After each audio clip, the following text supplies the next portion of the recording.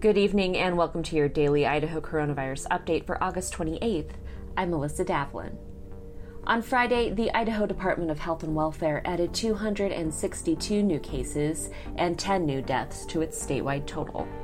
That brings the statewide total to 31,384 known cases and 353 deaths. Though the number of new daily cases is beginning to go down, hospitalizations have dropped only slightly, and the number of COVID-related ICU admissions has risen. This week on Idaho Reports, Betsy Russell of the Idaho Press and Kevin Richard of Idaho Education News discuss the legislature's special session, protests, and what lawmakers will likely address in January. Idaho Reports airs Friday nights at 8 on Idaho Public Television.